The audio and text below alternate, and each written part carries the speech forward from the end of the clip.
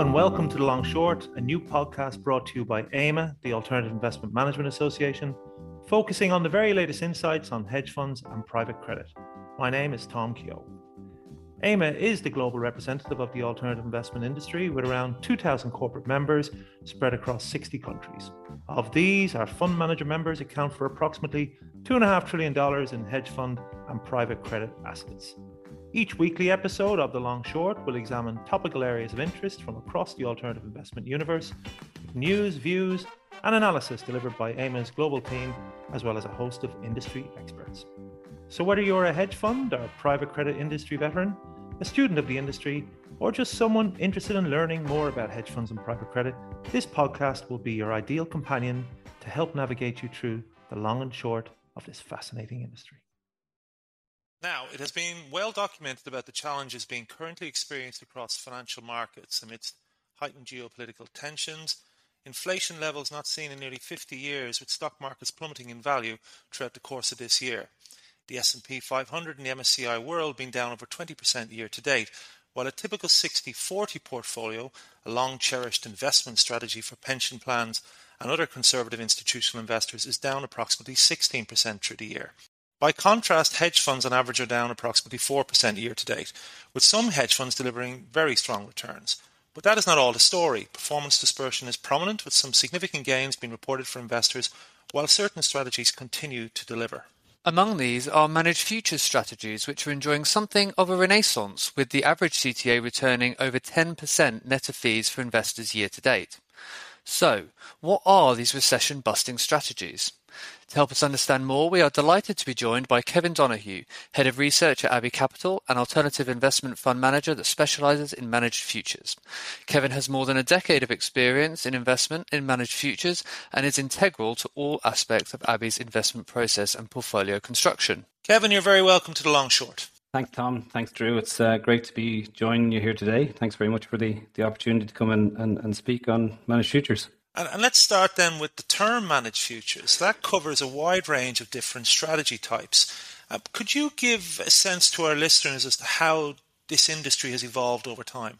Yeah, absolutely. At just under $400 billion in assets under management, the managed futures industry represents a little under 10% of estimated global hedge fund assets. We often hear this space referred to by various names such as managed futures, CTAs, trend following, or systematic macro. In reality, many of these different terms are quite interchangeable, and they're essentially describing very similar things. The term commodity trading advisor, or CTA itself, can be traced back to the CFTC Act in 1974, which itself built on other pieces of legislation from earlier in the 20th century. And these acts were really looking to bring more regulation and coherence to commodities and futures trading that had its origins in the establishment of the Chicago Board of Trade and the grain trading of the mid-1800s. So it helped to define the role of CTAs and CPOs who were active professional managers who were working more routinely with derivative markets than traditional stock market fund managers. Today, many of those terms I referenced earlier are synonymous with the managed futures industry, or they describe specific styles of trading within it, such as trend following, for example. It's an industry that's really seen continuous evolution over time. As markets and systems and trading techniques have changed, CTAs have also evolved greatly in response to that. So the industry has become far more institutionalized and professional, with increasingly high focus on risk management techniques, I would say. And we've also seen the breadth of markets traded by these managers expand a lot in recent years, which has resulted in exposure to a very wide range of potentially diversifying asset classes. So how does Abbey define or characterize the various styles within the managed futures universe? At the simplest level, we typically break the universe of managers down by defining them first as either trend following or non-trend. We refer to this internally as a core satellite approach. It helps us to define the approaches of individual managers in the industry, but it also extends to how we consider the allocation of risk within the funds we manage. So it's an important concept for us. In our view, the overall categorization includes a few distinct trading styles. So when we think of a core trading style, we think specifically of trend following. Many of your listeners will know this is a systematic style of trading that enables managers to potentially take advantage of trends in markets, with positions typically taken over multi-week and even at times multi-month horizons. The inputs of these traders will often primarily focus on price data in markets. And in terms of the satellite classifications, this would be made up of predominantly non-trend strategies. These can be strategies that may be complementary to trend following over the long term by having a consistently or structurally low correlation to trend. They'll often use different inputs to trend following strategies, such as incorporating more fundamental or bespoke data sets, for example. And examples of the non-trend strategies then, in terms of how Abby would define them, they would break down into things like short-term systematic traders, so momentum and mean reversion opportunities over a shorter time horizon, global macro managers, both from a discretionary and systematic perspective, and this is where we really see some of that fundamental data set come into play, value or relative value managers, and then counter-trend managers as well. So the important thing we look for in these types of managers is their diversifying profile compared to trend and compared to one another, as this is, an important consideration for us when we're building portfolios. And Kevin, then how would you describe the merits and the potential pitfalls then around managed futures investing? What do you see as the key characteristics? Yeah, in terms of merits, Abby's approach to this industry begins with a very strong conviction that we have in the potential benefits of managed futures in a broader portfolio setting. We believe that markets exhibit trends and repeating price patterns, and that this is due to economic and behavioral factors. So we think that systematic and discretionary traders can potentially capitalize on these repeating patterns over time. Over the long term, we've observed managed futures offering a significant diversification benefit to traditional asset classes such as equities and bond portfolios. And there are various reasons why it's tended to have this low correlation to traditional assets. It's bidirectional in nature, so it often takes long or short positions in markets as trends evolve. It trades in multiple asset classes, and it tends to perform best when there are strong trends in markets and can potentially offer diversification, particularly during market stress events, or certainly this has been a feature of it historically. A key characteristic of the space also relates to liquidity. Trading mostly in exchange-listed futures contracts, CTAs typically deliver their strategies in a very liquid way, with real daily liquidity offered to their clients. And this is an important consideration for investors and something we often feel is underpriced in markets. CTAs have in the past been a very important provider of liquidity to their clients during stress events in markets. In terms of the pitfalls of strategies like this, we can see periods of sustained low volatility in markets, which can be challenging for managed futures managers. Periods of directionless sideways markets or choppy trends can also be periods where they'll tend to underperform, relatively speaking. Overall, it's very difficult to time markets, to time when and where trending opportunities might present. From our perspective, it's important to consider time in the market as opposed to specifically attempting to time it. You touched on it a little bit there, but if I could just ask you to expand on Abbey Capital's particular investment philosophy and approach when allocating to managed futures. Yeah, Abbey Capital's investment philosophy has always been equities for the long term, with managed futures as an effective diversifying strategy alongside this as a complement. From a managed futures perspective, the multi-manager approach is really central to what we do here at Abbey. One of our key investment objectives, I would say, is that we want to build robust rather than optimized portfolios. So individual managers within a portfolio might have a more optimized approach to markets themselves, but we look to blend differentiated trading styles with the aim of delivering a more robust portfolio level offering. We don't want to create portfolios that are tuned to a transient or a short-term effect in markets. We want our portfolios to complement traditional asset classes over the long term. The CTA industry has a couple of key characteristics, I would say, that are important in why we have such a high conviction in this blended multi-manager approach.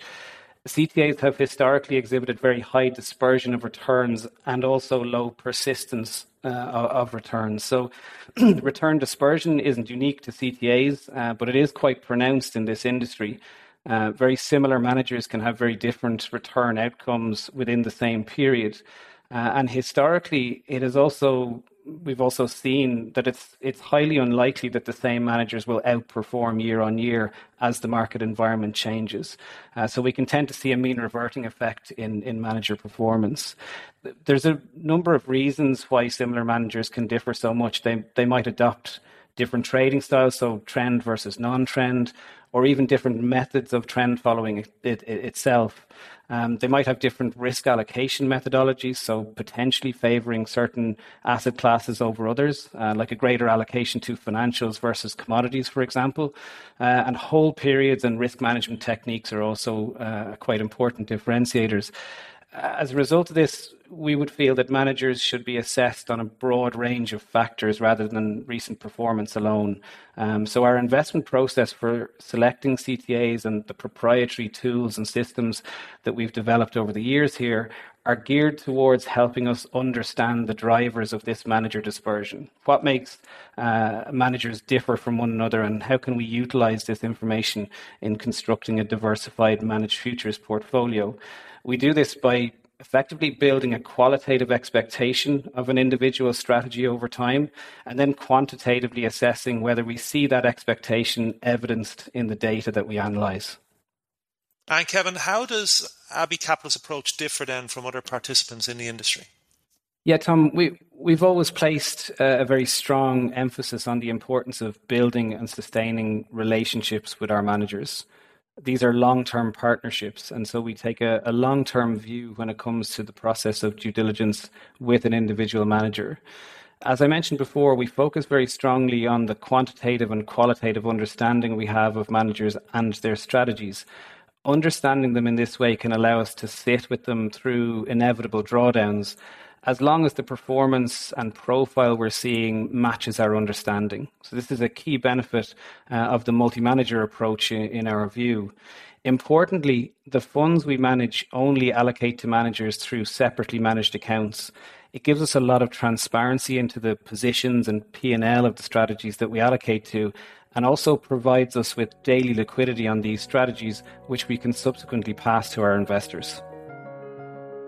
AIMA's annual flagship regulatory event, the Global Policy and Regulatory Forum, returns in person for the first time in 2 years, this November in Paris. The event gives the hedge fund industry a unique opportunity to engage with senior policymakers and regulators from around the world as they explore the overall macro outlook of the industry, while considering how investment strategies are evolving in light of investor and regulatory pressures. The full-day conference will include a range of keynotes, panels, and breakout sessions for delegates to choose between, as well as long-awaited networking opportunities with peers both old and new. To read more or to register, visit our website www.aima.org. So we've seen a diverse range of themes driving elevated macro and geopolitical volatility in the past 18 months. This has often translated to increased market volatility. How have these themes impacted the way you think about the process of portfolio and risk management? Yeah, for us, the challenge of portfolio and risk management remains very consistent, Drew, and process-driven. Even through market environments like we've seen recently, our thinking isn't impacted by transient or evolving market conditions. And this comes back to the belief that we have that you cannot time when or where trend-following opportunities might present. In our approach, it's important that we retain consistent allocations of risk over the long term to the various differentiated trading styles that we identify, as well as to the various market sectors that our managers trade. In 2022, for example, we've seen a substantial rotation of trending opportunities through different manager styles at different times, and also through a number of different market sectors. The opportunity set has evolved dramatically, actually, as the year has progressed. And Kevin, the performance, so we touched on it in the introduction, the performance from managed future strategies, has been very good recently, and not only compared to traditional asset classes, but also relative to other hedge fund strategies. What do you believe have been the key macroeconomic drivers of that performance? Yeah, Tom, markets are facing uncertainty in real time as we move from a long period of very low volatility and abundant liquidity to a new environment which is increasingly focused, it seems, on market fundamentals. The move away from QE and suppressed market vol has been extremely interesting, and this transition has been an important influence on the performance of the managed futures industry. Interest in CTA strategies as an alternative investment is higher now because of the challenging environment for traditional asset classes, as you pointed out earlier on. But in reality, the conditions for CTA strategies have experienced improvement further back than just this year. A major driver of this, I would say, has been the return of macro volatility and uncertainty to markets. This has had an impact on market vol, which, as it has increased, has helped to create an improved opportunity set for managed futures strategies. In 2019, for example, we saw sharp moves in fixed income markets as rates moved lower, and that created trending opportunities for many CTAs. In 2020, then, COVID-19 introduced a huge risk event to markets, and that elevated volatility saw opportunities present in things like equities and commodities as the year progressed. And in 2021 then was a period of global economic reopening, as we know, and that created a reflationary environment and trends across commodity markets, especially seen in energies and base metals and agricultural contracts.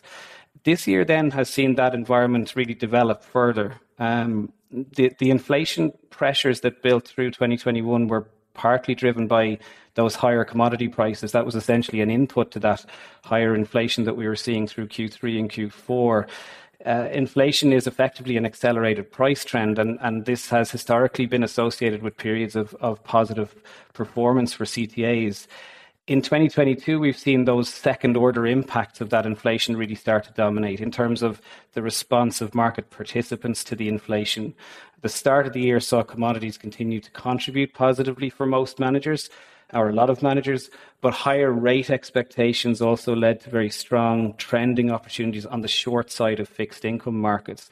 And then more recently, as central banks have juggled the need for tighter monetary policy to battle inflation against a backdrop of growing fears of slowdown and recession, this has helped to give rise to policy divergence, as we know. And what we've seen there is strong trends develop in things like currency markets as well. So that's been a key feature of that performance.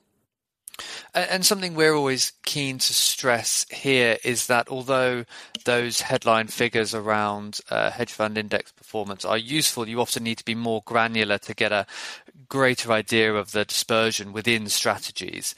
And likewise, you mentioned that managed futures themselves, you can dig even deeper and get quite a lot of dispersions between the various strategies that you outlined earlier. Could you just give us an idea of how performance has varied across the managed futures space this year? Yeah, as we typically expect, we've seen dispersion of returns across managers in the industry. Generally speaking, each of the trading styles we spoke about earlier have experienced broadly positive performance, although the timing has often differed. And I think that's been important to note. Trend following managers did particularly well in the moves seen in quarter one and again during quarter three. So those long commodity, short fixed income, and more recently short fixed income and long dollar positions within currencies. Non-trend managers like short term and macro saw their stronger periods of performance coming more in the second quarter, actually. So as market volatility and the influence of fundamental factors can evolve, we'll often see these various trading styles experience differentiated performance compared to one another, and the timing of that can be different. Kevin, have there been any surprises, positive or negative, in your observations then around performance? Yeah, volatility in markets has been higher, and the opportunity set has been quite varied across different market sectors and timeframes. An internal metric that ABI uses is to track the percentage of futures markets that are defined to be in a trending state at any one time. This measure is showing that the percentage of markets trending during 2022 is at levels that we haven't seen since 2009. So it's illustrative of the favourable environment, I would say, that many CTAs have been experiencing. It hasn't been a positive environment for all managers, though. The higher volatility and increased macro uncertainty has resulted in quite a large degree of performance dispersion in the space beyond the longer term averages we would tend to see, actually. In our view, this type of environment can illustrate the potential benefit of considering a multi-manager approach within managed futures. And an interesting note to mention as well is the tailwind to performance that the wider industry is experiencing due to higher interest rates. Given that much of the trading is implemented through exchange-traded futures, the positions are funded on margin. This can mean that at any one time, approximately 70% or so of the cash invested in a fund is not being used to fund margin and can be used to earn a yield. So the higher rates this year are providing an increasingly strong return on this free cash. That's interesting, actually. I didn't think about that initially. We obviously have to ask about the potential challenges as well. You've mentioned timing there, and obviously volatility coming from a wide number of macro trends this year. But just more broadly, what are the potential challenges that this type of environment does bring to these strategies and the wider business? Yeah, I would say the ongoing education process with clients and prospects is really important at a time like this. The strong performance itself can become a real focus for people, but in our discussions we try to focus less on the specifics of the performance and more on the longer term profile of managed futures and the multi-manager concept. We feel this is really important to help investors understand the strategy more and its expected return profile. There will inevitably be drawdowns as market conditions evolve. So we take a longer term focus on the diversification and correlation profile of these strategies and try to contextualize the current performance within that longer term understanding. Now, switching gears a little, the pandemic accelerated the work from home and the rethink around the operational infrastructure of many investment managers. And here on The Long Short, we have documented a lot about working remotely and how businesses have become more cloud-based. So how has that affected how you then go about conducting operational due diligence? Yeah, I mean, whether we think about investment or operational due diligence, for us, the building and sustaining of strong relationships with our managers has been hugely important over this time, as you can imagine. As the pandemic hit, the ability to adapt to a remote-first environment was key for this industry as it was for many others. Ensuring a robust, secure technology infrastructure was hugely important to that switchover. The pandemic brought about an increased focus on how systems are accessed by staff, for example. This was already a key part of what we would have focused on, but more so now as the number of locations changed from a few offices to every staff member's home effectively becoming an office. So it's been important to understand how the control environment has evolved within managers. How are devices locked down, for example? Staff could be using the same device as their children are using for school or leisure. So if a firm is allowing this, how are they controlling for it? Another area is to understand what cyber controls firms have put in place to watch for attempted data breaches. Data loss prevention becomes very important at a time like this. So how staff are trained and the need for firms to reinforce good practices on a continuous basis has been very important. In reality, and in the view of our ODD team, the use of well-constructed cloud-based systems is no more a risk than in-house hosted systems.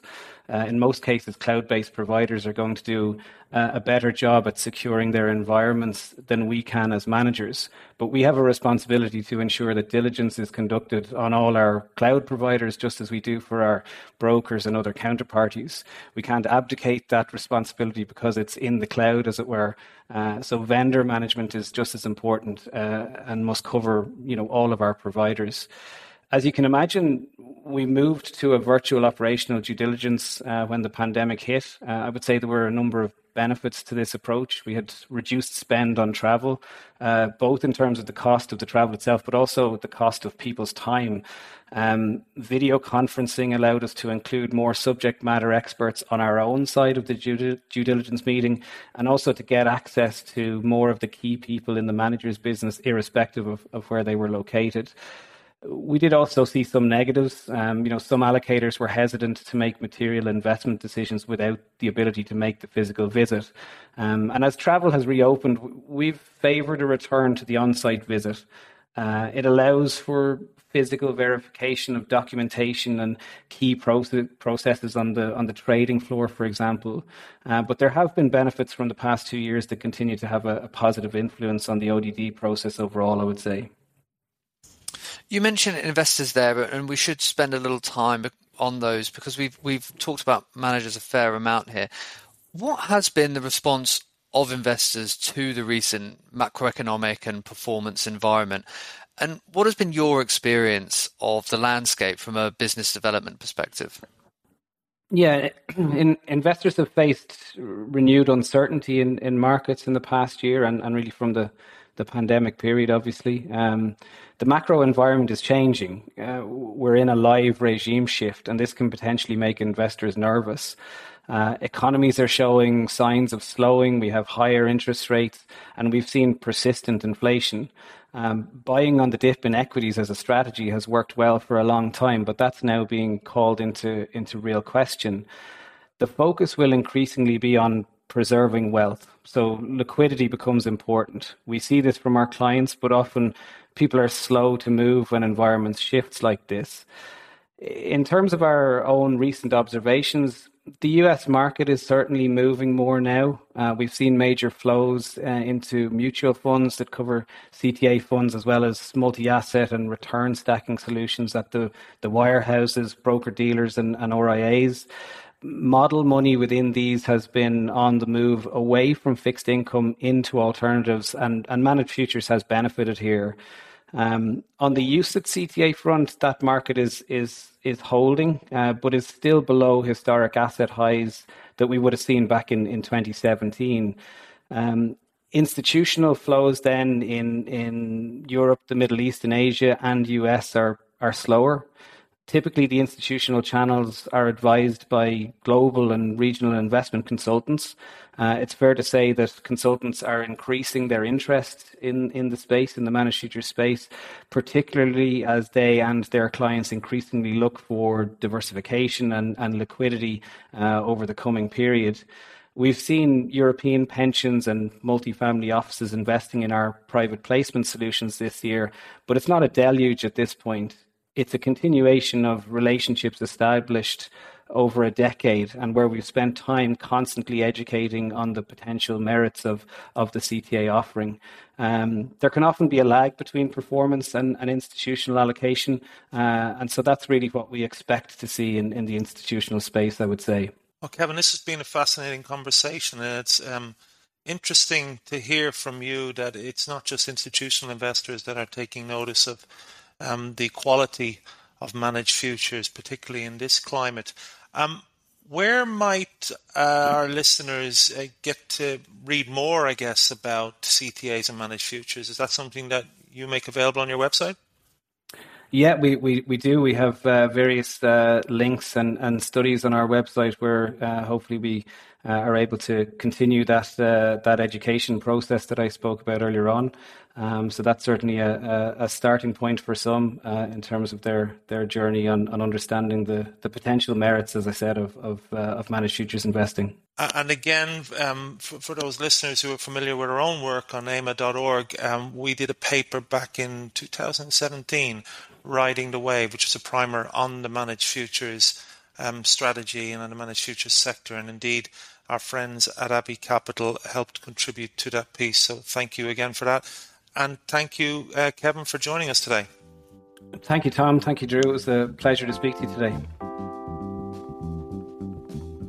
Hi, this is Bill Kelly, President and CEO of the CHI Association, and you're listening to AIMA's The Long Short podcast.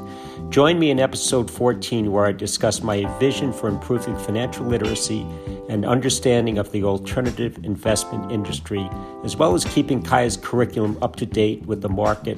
And this is a never-ending job. Enjoy and stay educated. The Long Short was brought to you by AIMA, the Alternative Investment Management Association, the global representative for the alternative investment industry. As always, you can get the latest episodes by subscribing to The Long Short on Spotify, Apple Podcasts, Google Podcasts and Amazon Music, or by streaming episodes directly from our website, aima.org. Thanks for listening.